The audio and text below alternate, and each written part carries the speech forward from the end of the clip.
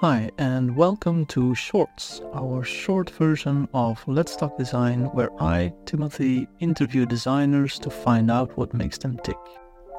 In this second episode, I ask 6 questions to Xavier Segers, a Belgian designer illustrator living in London. So, Xavier, what inspired you to pursue a career in illustration? Originally, I never thought I would have a career in illustration. I started working as a graphic designer in an ad agency in Belgium. And like many designers will know that work in advertising is that you need to be a jack of all trades. You need to be very versatile. You need to be able to do many different styles and techniques, depending on the project you're working on. And sometimes I would get this odd request to do an illustration here or there. And at the time, I was working for Famous, now called Famous Grey. And they just changed offices and they moved into this ex-monastery. And there was a long corridor with big windows. And I got tasked to make stained glass illustrations because they wanted stained glass windows in that hallway. It ended up being just foil because stained glass windows are very expensive. And when that project was finished, I just placed it online. And another agency called Not Before 10 that did interior architecture asked me to make bespoke wallpaper for this wine bar in Antwerp. And it was also the first time for me to do something like this.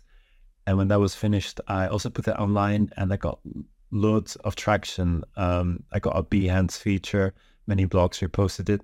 And that's how the ball started rolling. And that's how I got more and more requests as an illustrator.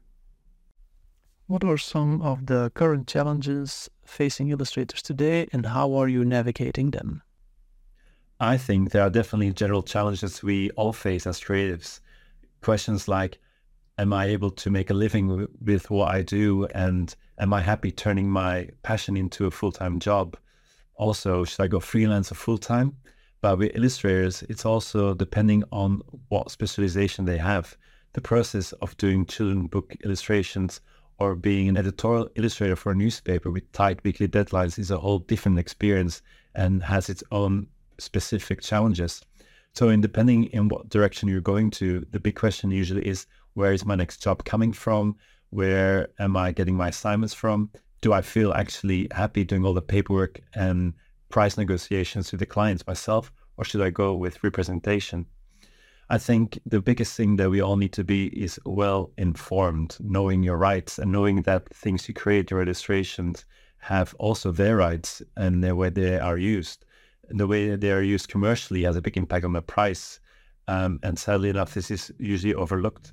So I try to inform myself and I joined a few associations. I also joined like local creative communities. So for me, getting informed by talking to professionals and talking to my peers really helped me better understand what I should be doing as an illustrator and what my rights are. So I think the biggest challenge is finding your place in the world and knowing what your rights are. How do you promote yourself as an illustrator? I think it's super important to show your work to the outside world, but I can understand depending on what kind of person you are, it's not always easy. Not everybody feels comfortable showcasing their work online or in real life. I know many creators that feel anxious about sharing their work, even on Instagram. Making a post can paralyze them. But what I've learned early on in my career is that perfection doesn't exist. And if you need to wait until you think you have the perfect image, you can wait forever.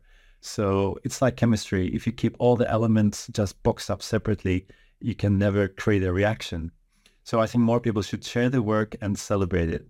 And you never know who's looking, and it could lead to a potential job or an assignment.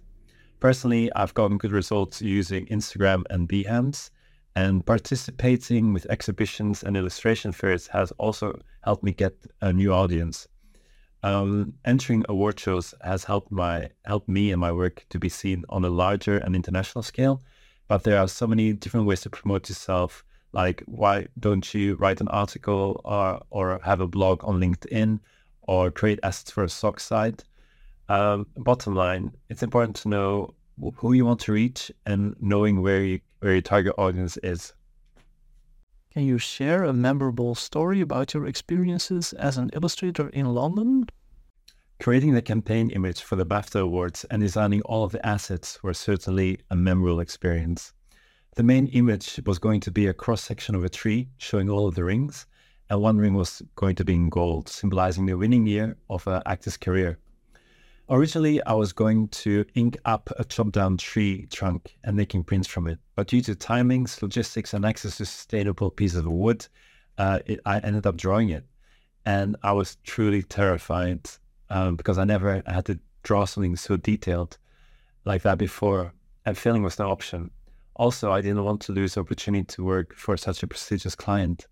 And at the end, it all came together, and I felt like I really combined all of my skills from being an art director, graphic designer, and illustrator for this project. It was great designing all of the assets like the invitations, envelopes, catalogs, and seeing it all being used during the ceremony and the PR. It ended up being recognized by the World Illustration Awards, and the illustration even ended up on somebody's arm as a tattoo. How do you maintain originality in your work while also catering to client requests? My way of working is usually very split. When I do my logo and identity work for clients, I feel like it really needs to reflect them, of course, and not me. It needs to reflect their core values, their target audience, their business in general. So it's very crucial they have this bespoke look and feel that they can really own on every level and each touch point they put out in the world. When I get clients that come to me for my illustrations or personal projects, then I instinctively know that I can rely and use my own specific style and references of my visual universe. Also, I think it's important for creatives not to go drink from the same watering hole like everybody else. For example, on social media platform sites like Instagram and Pinterest, they're all dictated by algorithms. So what we are seeing are just like trending things. And if we go there for inspiration, we might end up just regurgitating something that looks very similar to what's out there already. And also lots of clients these days are very proactive. They will come with loads of images and mood boards, but I think it's up to us to really cut through the noise and filter what is relevant and what could make a unique result for the client. How do you think AI will influence illustration? I think AI will definitely have a major impact and influence on illustration in the future. Many people are focusing on the very negative aspects of it, but I think as creators, we should always embrace emerging technologies and really familiarize with it. We already are seeing lots of mass integration of AI tools in our software. I definitely think to avoid certain negative outcomes, there should be an international legal framework about the usage of AI and the use of the content that people create with it. It's definitely opening up a big conversation about ownership and copyright and originality. But I think the biggest positive outcome is that the source of income might change for illustrators. Instead of licensing made illustrations, we can be licensing specific styles of illustrators. And that when, for example, if an art director wanted to work with an illustrator, but the illustrator is fully booked, he can maybe license the style of this illustrator. So every time this art director creates content or illustrations based on the style of this illustrator, the illustrator will get paid. So I do think it might have a very positive outcome on the diversification of the income of illustrators. Thanks for listening and watching. You can subscribe to this series on YouTube and your favorite podcast app. Feel free to share tips and feedback on those platforms.